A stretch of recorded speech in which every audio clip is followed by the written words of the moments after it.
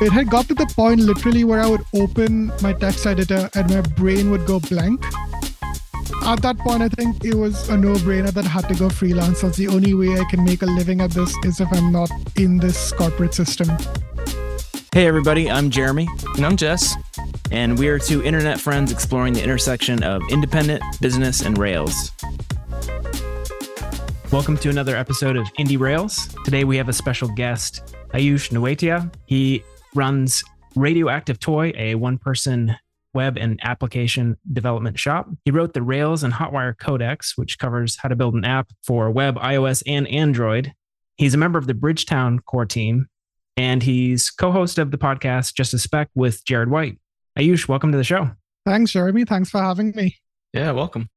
So there's a lot to get into here, various areas in terms of your writing, your presenting, your own development projects and freelancing. I'd love to first take a step back and just talk about how you got into development and also how you found Rails.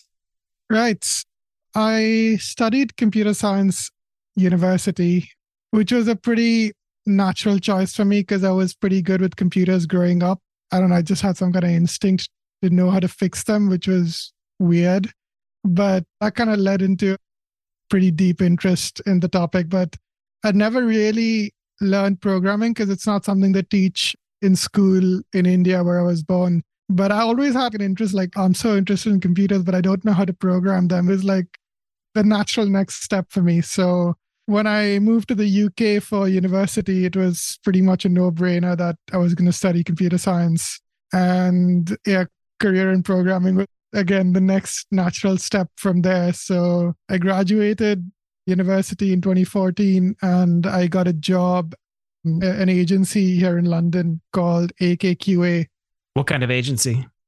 It was basically like a software shop, but they call themselves an ideas and innovation company, which sounds really naff. But they basically built software and did like design for huge brands. Like Nike was one of their biggest clients. I spent most of my time there working on a project for Dyson, like really, really big brands. And the first year of that role that I got was just a graduate program. So I spent 3 months in one department and then something else and something else. So I did a little bit of iOS, a little bit of Android, some DevOps, some backend. I was like all over the company basically. And then eventually settled in a role where I was doing both iOS and Android development. I was in that company for a few years. Then I moved to a fintech startup called TransferWise, now known as Wise.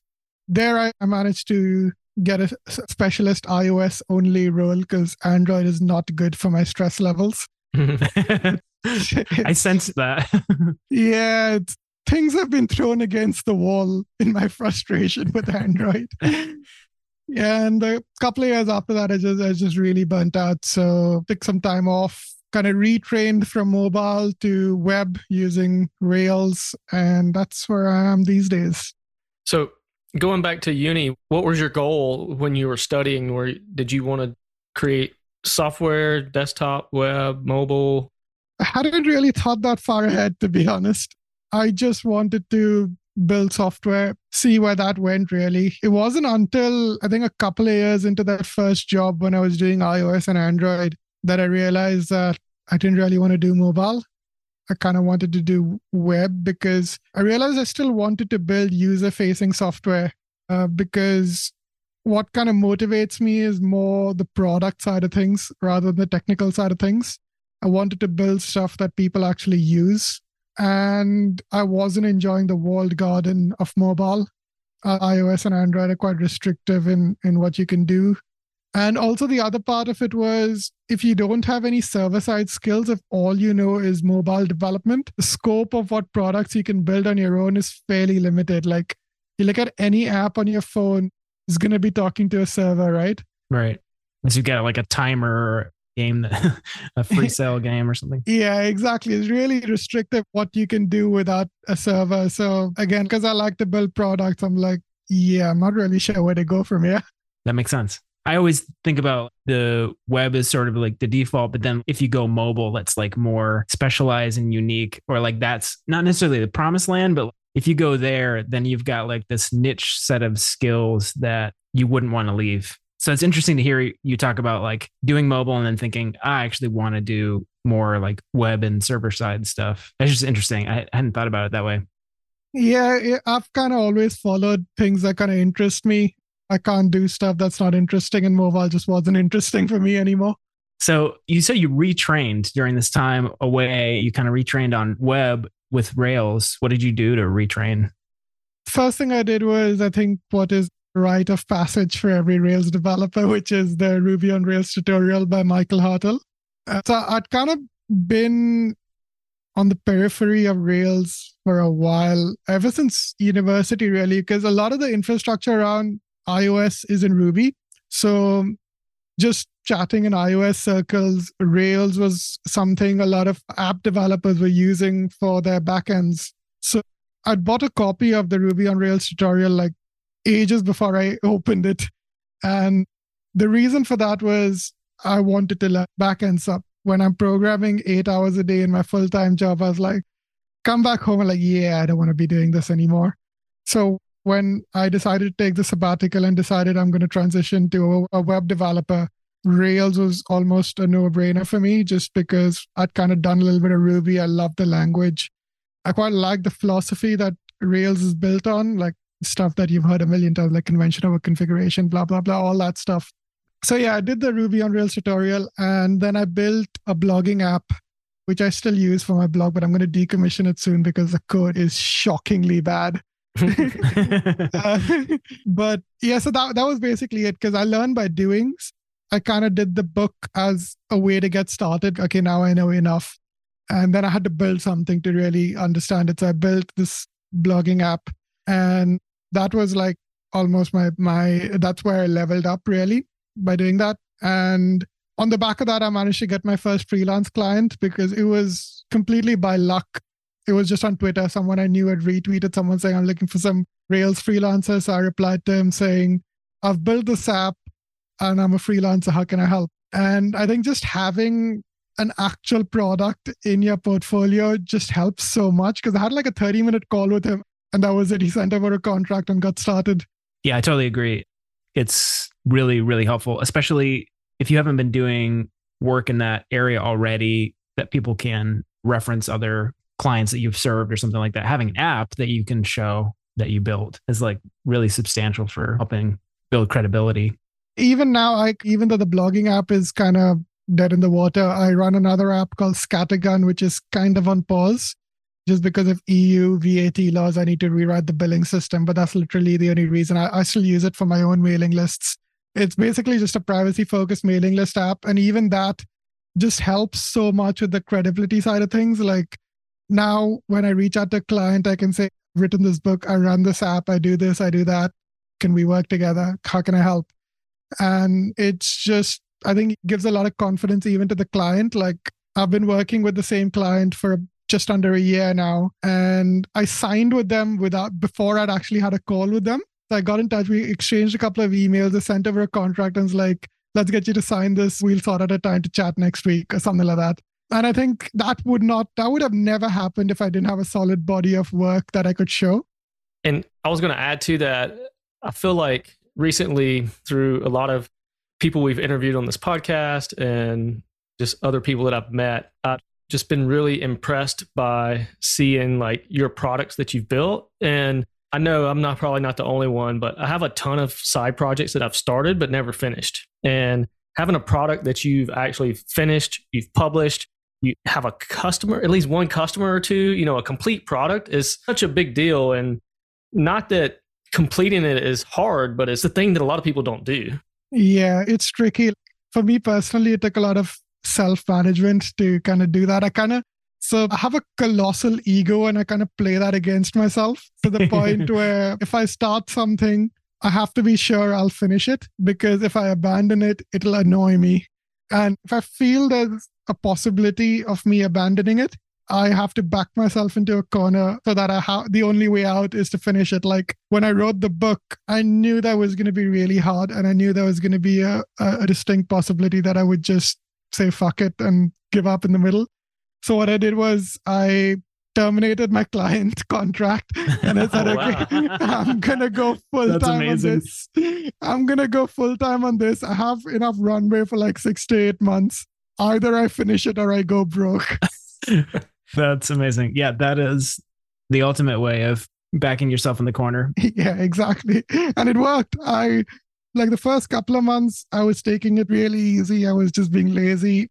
And then when I started seeing my bank account dwindle slowly, that kind of lit a fire under my ass. And I'm like, yeah, well, I better get going with this thing then. Let's talk about the book. You had gotten into Rails. You're starting your freelance work. When did you decide to write this and why? What led you to say, oh, I could do this. I could write this book? A little bit of insanity, I think. Definitely. I took all of 2020 off to learn Rails, basically. I got my first client in Feb 21. I think the idea for the book kind of popped into my head around the middle of that year, of the middle of 2021, because at the time, Hotwire was still pretty new. I think it came out December 2020, if I remember correctly. And they were pushing Turbo Native a little bit more when Hotwire came out, because I'd been aware of Turbo Link's native, which was like the predecessor, for a while. Going back to my mobile days, I just found it to be a very fascinating way of building mobile apps. But because I didn't really program in my spare time and I couldn't really introduce such a big dependency into a huge app that was my main job, I never really got to play with it, but I was aware of its existence. So when they started pushing Turbo Native a bit more, I just had an idea that I'm in a unique position where I've specialized in iOS, Android, and web at different parts in my career. That's a pretty unique skill set. Not a lot of people have done that. There are a lot of books that teach you how to make mobile apps, a lot of books that teach you how to make Rails apps. What if I kind of put the two together? That was basically the inception of the idea. I made a few notes of that idea in my notes app, and then I just let it kind of sit in my brain for a bit. And I think it was towards the back end of that year that I actually started writing it, maybe around November, December time, I think. And yeah, went full time into it Feb 2022, because I realized I wasn't making a lot of progress juggling client work and the book side by side, because writing's very intense, very draining. So I couldn't really do my client hours and then write. It was too exhausting. What was your goal with the book? Were you just hoping to make money with it? You're hoping to learn more? Or you're hoping to gain some like publicity and, get your name out there, or all the above? All of those things pretty much. So I think the primary objective was the old cliche that I want a book that I wish I had when I was learning Rails, because the Ruby on Rails tutorial was awesome to get you off the ground, but I struggled to find resources for the next step after that. So that was my aim, is like, after the Rails tutorial, where do you go? So that was where I wanted to position the book. I also wanted it to be just a manual for myself. Like, I refer back to it all the time, because there's only so much you can keep in your head. There's stuff you don't use every day, like stuff like action cable, action text is not things you would use on a day-to-day basis. And when you do use them, it's quite easy to be like, wait, what the hell's going on here? But I just go back to my book and read what's going on, because I've kind of described what's going on under the hood precisely for this reason, so that it's a manual for me to refer back to. So those are like the selfish reasons. Apart from that, obviously, there was the business side of things, where I knew if I could do a good job with the book, it would make money, and it has. It would be a great marketing tool for my freelancing, and it would just be a good way to kind of get my name out in the community. So all of the things you said, Jess. And I think it's done pretty well in all those things. So I'm quite happy with that. I'm about halfway through the book right now. And just for background, it's very good. It's walking you through the creation of an app called Piazza. And it's like the Rails web app, and then an iOS and Android app as well. So you're working through the code to create all three together. Yeah, it's very impressive. It's so much. I am curious, did you build Piazza first and then write the book? Or did you write the apps along with the book? So it took a bit of time to kind of find the correct process. And the process eventually I settled on was I would write the code for a chapter on a branch, and then I would go back to the main branch and start writing the chapter and then copy paste code across from my branch into the main branch.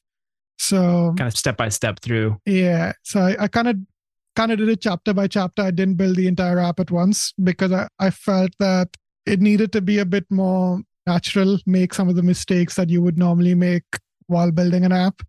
But I also kind of made my own life a bit more difficult when further down the line, I found out I should have done this differently. And in some cases, that's fine where you can say that, oh, we did this like this way, but here's why we're changing it. But sometimes the narrative just didn't fit with that change. And I would have to go back, make the change, the previous part of the book, and then try and make sure the continuity was fine all the way through. Continuity is so hard. Yeah. I've thought about that a little bit. Like at some point I'd love to do like a Rails video course or something. And I've thought, would I like build it along the way and then potentially get into places where I've painted myself into a corner and have to back out and find a different direction. And then other people watching along are like, what's he doing? Or do I do it all ahead of time, but have to do so much work just to even get to the point where I would start creating parts of the course or something? If you had to do this over, would you do it differently? No, once I settled on my process, I was very happy with it. So just chapter by chapter, write the code first for that chapter and then go back and write the chapter and copy paste code across. The advantage I found to like copy pasting the code across was just it helped a lot with the code snippets that go in the book. Because obviously when you finished a feature, files look a lot different than they were like halfway through. And when you're walking someone through, it has to kind of look like natural. You can't have code snippets that contain code for stuff you haven't covered yet. You don't want chapter 9's code in chapter 8, right? Yeah, exactly. Now, you've done a nice job with that. Definitely noticed that. And so you started writing that book in Feb 22, you said? Yeah, so that's when I started writing it full time in Feb 22.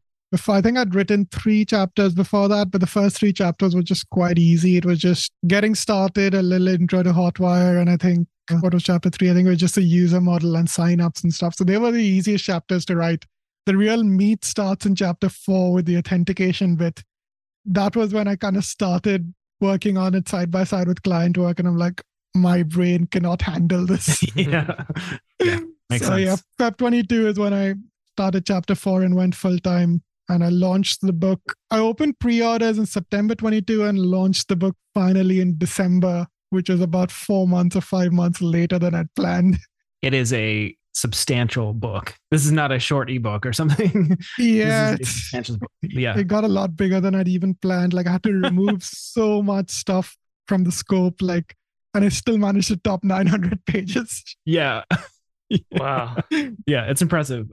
I haven't been through anything that covered iOS and Android development, so that's all new to me, but highly detailed and really good coverage. And on the Rails side, which I have a lot of experience with, even there, like the technical details are great. So it's really good. Yeah, it's really amazing to hear you say that because I put a lot of effort into just like how things work, because a lot of tutorials would just be, here's the code to make this feature work, but there's no discussion of pros and cons, there's no discussion of what's going on under the hood and stuff. And that kind of stuff was really important to me. So I think a great example of that is like the active storage chapter, which you could teach active storage in a blog post, but I spent, I think, half a chapter on it just because teaching what are the tables it creates? How does direct upload work? How do you customize direct upload? How do you do this? How do you do that? And a lot of that was selfish because I knew I'd need it in the future and I needed something back to refer to. But I think those are the things that most tutorials don't cover. And that was how I was going to kind of set myself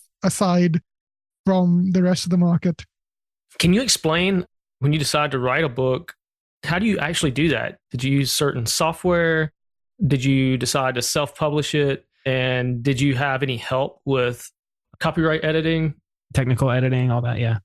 Self-publishing was a no-brainer for me. I'm far too much of a control freak to let anyone tell me what to do. I wanted to control everything from top to bottom. Just stuff like the cover of the book should tell you how much I cared about every detail. The cover artwork was done by my friend Adrian Valenzuela, who also did the branding for Bridgetown. So yeah, I just gave him a brief of exactly what I wanted and he knocked it out of the park. And like when you're working with a publisher, you're not necessarily going to have control over those kind of things, right? So I wanted control. So self-publishing was the only way. Yeah, getting the actual PDF and EPUB to build was way harder than I thought. The amount of time I spent bike shedding on that is unreal. It was a huge source of frustration for me in the early days, just trying to get a toolchain up and running. So to start with, I actually started using something called soft cover, which is what Michael Hartle uses for all his ebooks. And it's written in latex, and I didn't know latex. I was kind of winging it really. And then I think in January, my friend, January 22, which is after I'd done 3 chapters, my friend sent me something called ASCII Doctor, which is a Ruby-based toolchain. And the markup that you write your book in is called ASCII Doc. And it spits out a PDF and an EPUB at the end of it. And I spent a week basically fiddling with it, trying to get it working. It was also quite fiddly, but it was a lot more obvious how I could customize it. Simple things like changing the font, changing font colors, basic styles.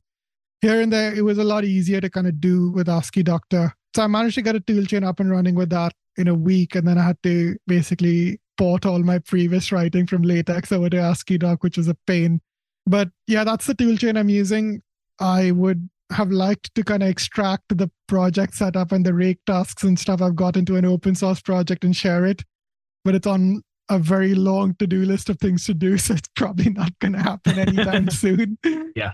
But yeah, that's how I kind of got the PDF and EPUB. I'm pretty proud of just the book design in general, like just the way the fonts and colors and stuff work. I spent a lot of time on it because, again, I need, if you're charging like $99 for a book, you kind of got to give the value prop for that price point. I didn't really want anything to be half-assed. Everything had to be as good as it could be, in my opinion. So yeah, that's how I got that stuff. And then what was the last question? Technical copywriting. Yeah, no, I did everything myself. I would have liked some help. I just didn't know where to find it. So yeah, I would write a chapter and then come back to it a few days later when my brain was fresh, because you can't edit something right after you've written it. So I think every chapter got 3 passes of writing. So yeah, I did it all myself.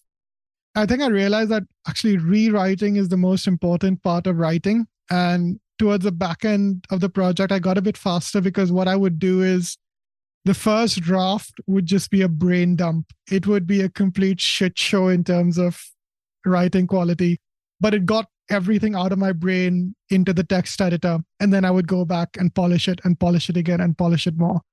Because while I'm quite proud of the writing in the book, not a very good writer, so I had to work really hard to get up to that level. I really love that idea. Can't remember who said this. It's some famous programmer, but they say you should write some code and then just throw it all away and then just start over after you've had that brain dump of how you would plan it all out and then redo it. And I've always thought that was pretty cool. And I've always thought that if I write a couple paragraphs or a page or whatever, and then just sleep on it and come back the next day, it's so refreshing to see it. And you can see the mistakes you made and how you can restructure it to make it clearer. Yeah, absolutely. I couldn't agree more. And it's quite funny how sometimes when you're quite deep into a problem, that's when you need to take a break the most. And that's when you're most reluctant to take a break as well. So remember a couple of years ago, I was really hitting my head against the wall with this problem. And the postman rang the doorbell. So I went down, got the parcel, came back up. The moment I sat down at my desk again, I'd solved the problem. I'm like, I should know better than this. Like, I've been programming for like 7 years. I should know better that I needed a break. And then one last question about the book. When you decide to sell it, is there anything special that you have to do? Do you just zip it up and send people to order if they purchase it? Or do you have some sort of license and validation process? How does that work? No, it's just on Gumroad. So I've just uploaded the files there. So there's a PDF and EPUB and all the source code files. They're all on Gumroad. So anyone, when they buy the book through their Gumroad dashboard, they'll be able to download all those files. There's no DRM or anything like that. Yeah, it's just flat price. Although I'm thinking of introducing like a team price when I do an update, because Strada's out now, right? Which I need to update the book with Strada. And Rails 7.1 as well. So that's in the works. So I'm kind of playing with the idea of like just 2 price points, exactly the same product, just 2 price points. And it's completely up to the consumer which one they choose. I haven't made up my mind about it yet, but it's an idea I'm playing with. What kind of reception have you had from readers so far? It's been astonishingly positive. Like I was expecting a bit more negativity. There hasn't been any. I was expecting criticism, at least some criticism, and there just hasn't been any, which has completely blown me away. Like I've had so many people write in just saying how useful they found it and things like that. And every time I receive one of those emails, it just makes my day because, yeah, I really put so much work into it. And it's so great to see it when it actually has helped people. Yeah, it's been amazing. Can you tell from sort of the people that have bought or people that you've talked to, is it mostly Rails developers or is it people that are mobile trying to get into Rails and maybe what level of experience? I don't know if you can generalize that way, but I'm just curious.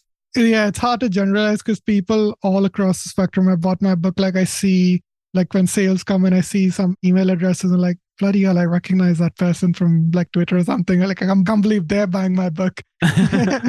That's cool. But the conversations I have on email and Discord and stuff is usually with junior Rails developers.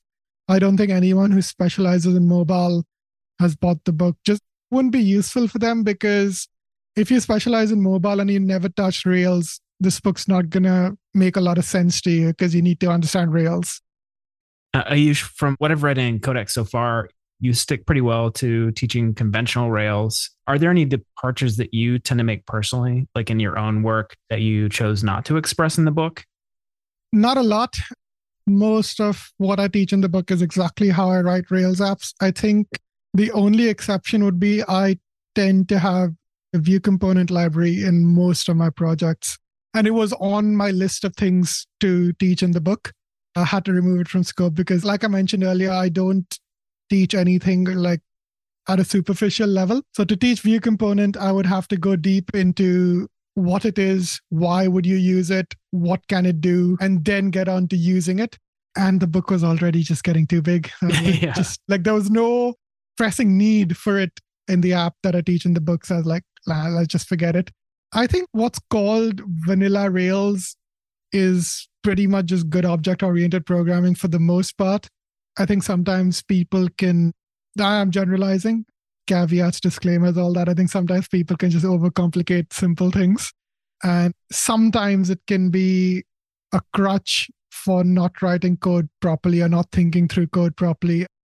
I kind of see that a lot in my consulting work. I see a lot of Rails code bases where just the basics aren't done correctly. And I think sometimes people look at fancy patterns and think it's some kind of silver bullet, but it's not. Just think about stuff from a good object-oriented programming point of view, and everything that Rails gives you out of the box, in my opinion, is just fine.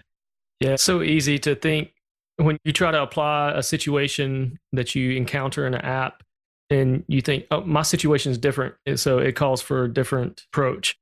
And you can't really fit it into that box. But usually in hindsight, it fit into the Rails way. And you probably didn't need to do these extra things. Yeah, exactly. And I think there are some misconceptions as well that have kind of just taken quite a strong hold in the community. And one of them, I think, is that the models folder is only for active record models. You can completely just create Ruby objects or Ruby classes and put them in the models folder. And I do that all the time. And I think some people just haven't been taught that skill. You launched a book in December and you said it's been doing well, but what have you been doing between December and today? Just freelancing. I'm focusing on my clients because, like I said, I think it was about 6 months completely off, maybe a bit more. I can't remember now. Yeah, so literally no income. So I burnt this huge hole in my bank account. And then in all my infinite wisdom, I went to New Zealand for 3 weeks in February of this year. And I'm like, that sounds awesome. It was an amazing holiday. It was thoroughly enjoyable. But yeah, I came back from New Zealand at the start of March and I'm like, why the hell am I so broke? And I'm like, I just thought back to what I've been up to for the last year. And I'm like, yeah, that explains why I'm so broke. So I was like, yeah, okay, no side projects. Don't muck about with stuff. Just freelance till the end of the year. So I've just been focusing on my clients. Everything else is on hold.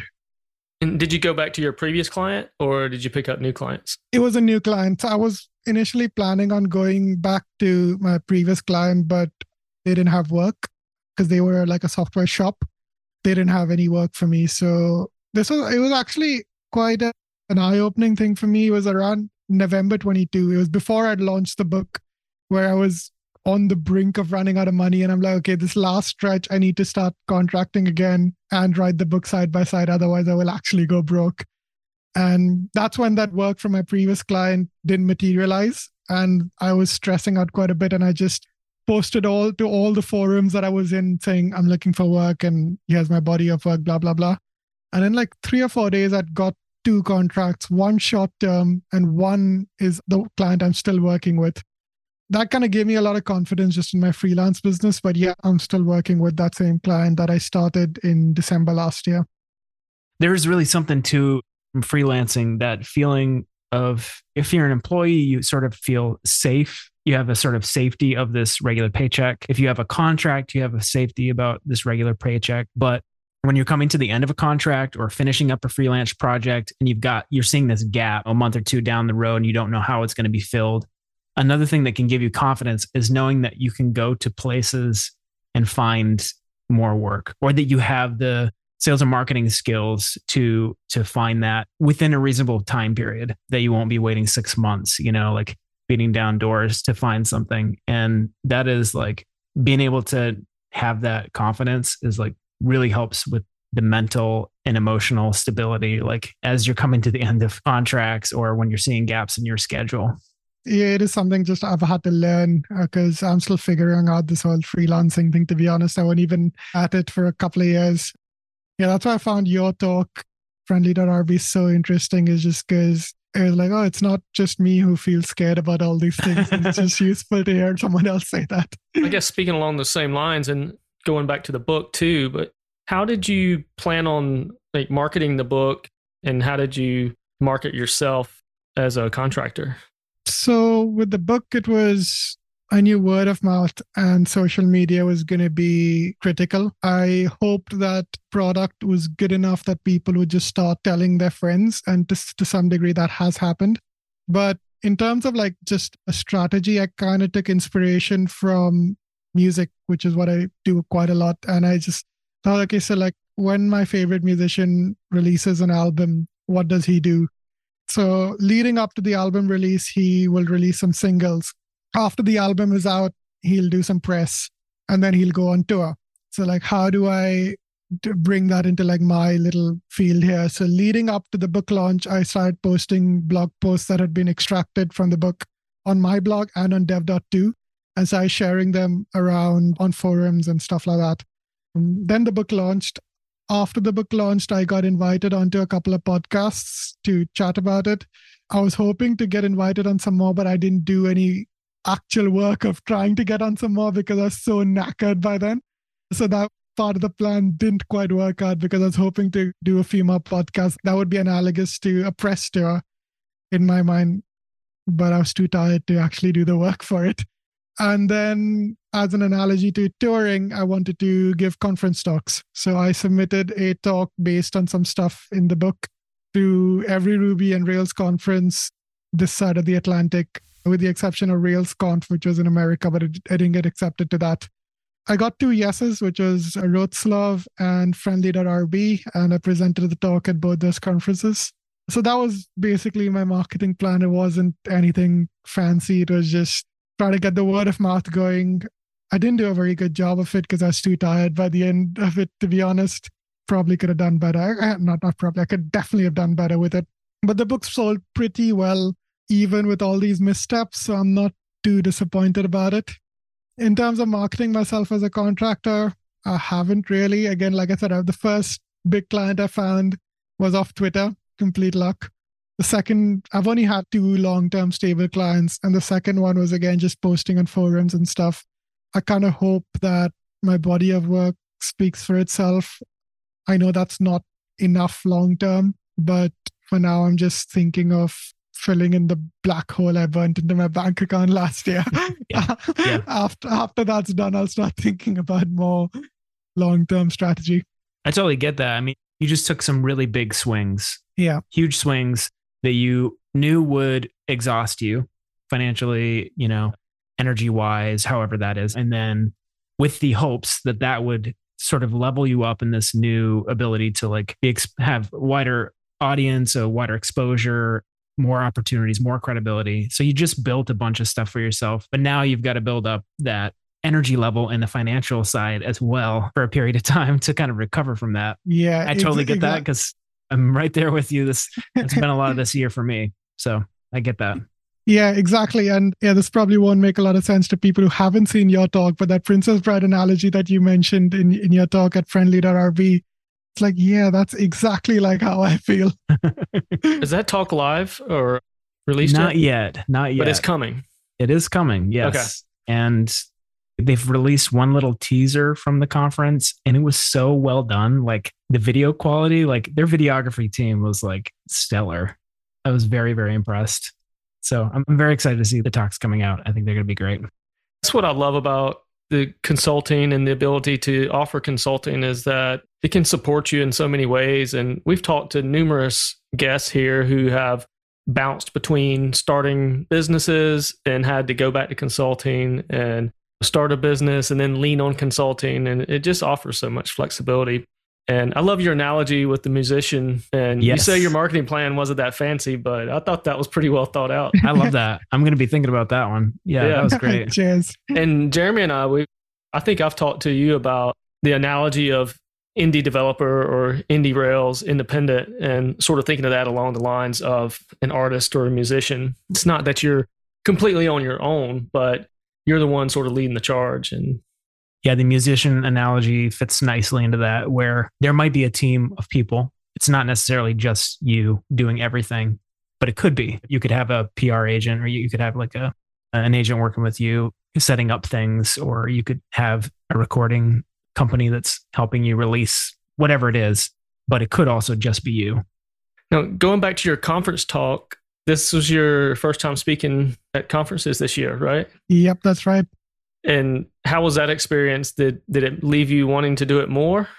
Yeah, definitely. So always quite enjoyed public speaking. I'm quite thankful for the fact that it's never daunted me. I've got a natural ability for it, I think. Yes, I enjoyed it, really enjoyed it. I was a bit nervous for this particular talk just because in past talks that I've given, I don't need to memorize a lot of stuff because all the key points are always on the slide. And if I know my material well enough before the talk, what's on the slide is enough for me to deliver the talk. So this particular one, there was a huge story aspect to it when stuff like at times this thing on the slide was just a picture because I was telling a story and I had to remember when the photo changes as well. So I had to hit those points. And that made me quite nervous because I'm not the kind of person that can rehearse a talk to myself. Like I just couldn't get myself in the right headspace to do it. I think I know what you're talking about. Like if I do that and I'll try to tell a story and then I'll find myself like 3 slides ahead of this. Yeah. And then I'm like, oh, I was supposed to transition. Yeah, exactly. So I was quite nervous, just ran through the talk in my head as much as I could. The only times I presented it out loud was to an audience, but I think it went pretty well. It did. In every talk, I forgot some stuff, but I didn't forget anything critical in any of the talks. Nothing that felt like a gap that I can think of. It was usually just a silly joke or something that I forgot. It wasn't a critical thing, but so I would have liked to remember it, but I can live with it. So do you have any plans to speak at upcoming conferences? Or I guess the schedule is really still being made, isn't it?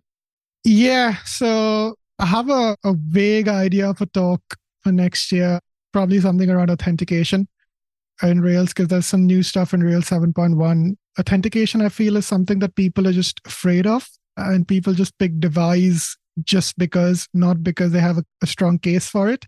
So my notes is literally, I think, 3 bullet points at the moment. So it's a very seed of an idea. Whether it'll even turn into a talk, I don't know. I'll definitely be submitting CFPs next year. I don't know what it's going to be on, but it'll be on something or other. Probably not RailsConf, just because getting there is too expensive and I need to stop spending money. I hear that. My expenses next year, I'm just looking at my plan for travel next year and I'm like, how can I make this work? 'Cause I'm going back to India in January for a month to see my family because I haven't been back since before COVID.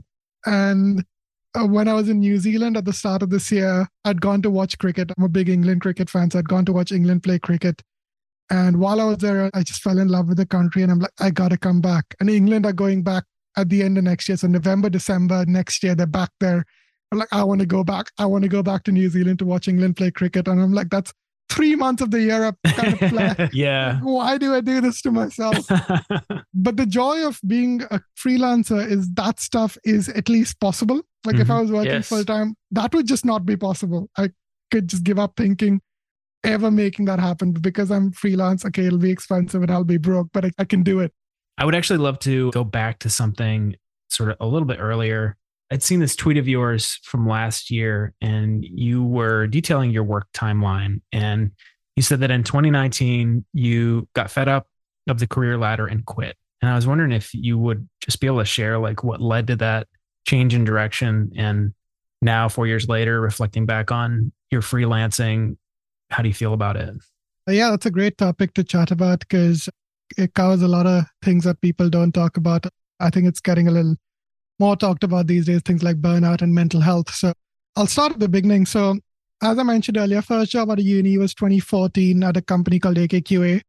I was born in India, so I was an Indian citizen, which meant I was here in the UK on a work visa. And that work visa is tied to the company I work for. So I can't work for a different company on that visa. And if I want to change jobs, I need the other company to sponsor a new visa for me. And part of that process is the new company needs to advertise the position for 28 days in places to prove that there's no one in the EU who can do that job. They have to prove that they can't find anyone in the EU who can do that job before they can hire someone outside the EU. Oh, wow. And that process can be gamed quite easily, but it's just a lot of hassle. So companies with reason don't want to do it. So because I was on a work visa, I was basically stuck at this company. And in my naivety, I thought, oh, if I work really hard and show them how amazing I am, I'll get what I deserve and stuff like that. So the first 2 years in that company, I basically worked my ass off. I had an amazing reputation in that company for the work that I did. I never saw any significant financial or career rewards for it. Like I mentioned that for most of the time in that company, I was working on a project for Dyson. There was a time, I think about 15 months into my tenure in that company. So that's literally 15 months into my work career. I was practically leading that project. Like in all but name, I was leading both iOS and Android development on that project. And I was being paid like a junior developer. And like my project manager actually said to me in these words, you're doing a better job than all the contractors we've got on this project. And the contractors were getting paid like £600 a day. And I was like, obviously on probably a fifth of that, if not less. I can't remember the exact figures. Gosh. So that was a significant contributor to just this feeling of just depression, burnout, frustration. Then the other thing was I'm not the kind of person that likes to be told what to do. It's something that a problem I've had ever since I was a kid is I'm not very good at waking up in the morning. Now, it's not something as simple as, oh, why don't you just set your alarm 30 minutes early, which every single manager I've ever had has told me. Like, if it was that easy, do you not think I'd have done it yet? Like I can set 6 alarms and I'll still sleep through them all. The problem, figure just through experience, is mental, not physiological, because I've never missed an early morning flight ever. And I've taken some really early ones. When I absolutely have to wake up, I can do it. It's just, I don't know what the root cause is, but I'm rubbish at waking up in the morning, which meant that more often than not, if the stand-up meeting was at 9:30 in the morning, I would miss it because I'd get in for 10. And that had no reflection on the work that I was doing. Everyone agreed that the work was stellar. I was not cutting on hours or anything like that. If I was in late, I would work later. It was just that I wouldn't turn up for the stand-up, which I kind of dubbed the ceremony of gratuitousness, just because it was a complete waste of time. And that got me in hot water with senior management. It's just stupid shit like that it was just driving me mad. The combination of all this stuff, no career progression, no financial progression, and then getting shit for basically something superficial. to the point where I think after 3 years in that company, I was on the verge of like, I'm just going to quit and move back to India. It was getting that bad. And I love England. Like, I love living here. And it had got to that point where I'm like, I'm going to move back to my parents' house in India, which to anyone who knows me really well was like, it would like, okay, things must have got really bad for you to even think about that. But then through sheer dumb luck, I managed to get a job at TransferWise. They sponsored my visa for me. I switched there. Again, first year there was fine. Again, because of the visa thing, I went in at a lower salary than my level kind of would have justified. Again, I thought in my naivety, 1 year I'll show them the job that I can do. And after 1 year, I'll get the pay rise I deserve. Complete bollocks. After 1 year, again, everyone's like, my annual review is really good. I have a lot of delivered this, I delivered this, I delivered this, I've done this. Yeah, you're going to get your token 10%. That's it, mate. Sorry. It's just like, what does one have to do? And again, I was starting to get shit for the stand-up and like, because the company was growing at this time. So when I started working there, they still had quite a loose structure. But after 1 year, because the company is getting bigger, every owner's, oh, we need to do Scrum. We need to do this. We need to do that. Suddenly, the stand-ups were a thing. Here come the stand-ups. Planning poker was a thing. And I'm like, why? It's just such a waste of time. And again, I started just clashing with senior management about all this stuff.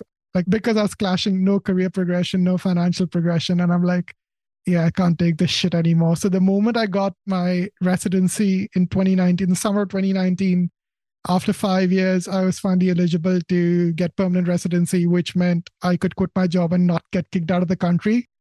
I was burnt out as hell. I'd never been diagnosed, but I was probably suffering from depression at the time as well, I'd imagine. I was like, I need to take time off. So I quit my job. I took the rest of 2019 off. I think I quit in August, I think. I checked out long before that, but I quit formally in August. Took the rest of the year off. Didn't look at code between August and December, which is, unheard of, like 4 or 5 months. I just needed to not look at code. It had got to the point literally where I would open my text editor and my brain would go blank. And it's just a scary feeling when the only thing you've ever been really good at, you can't do anymore. Yeah. At that point, I think it was a no-brainer that I had to go freelance. That's the only way I can make a living at this is if I'm not in this corporate system. So I took the rest of the year off, 2020, and like, okay, I want to retrain as web, did Rails, and then I got to figure out how to make this freelancing thing work. And yeah, we pretty much tied back to the previous chat we had about how I went freelance. Wow. Thank you for sharing all that. Yeah, thanks. That's a lot there. And I can resonate with quite a few of those things. There's a lot of independent contractors out there that can probably resonate with some of those. Yeah, I hope so. Like the reason I shared it is because I know that hearing other people going through this kind of resonated with me and kind of just made me feel a bit like not alone.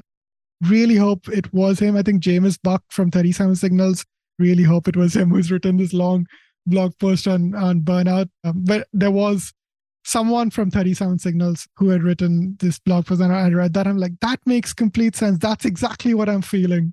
I can definitely resonate with the feelings of wanting to excel, being trapped by the constraints of, the organization that I'm inside of, and wanting to do great work, but feeling unable to do so in the way I'd like to, or wanting rewards that aren't necessarily monetary, but just wanting like being able to work on my own schedule, which is a different kind of reward than being paid more.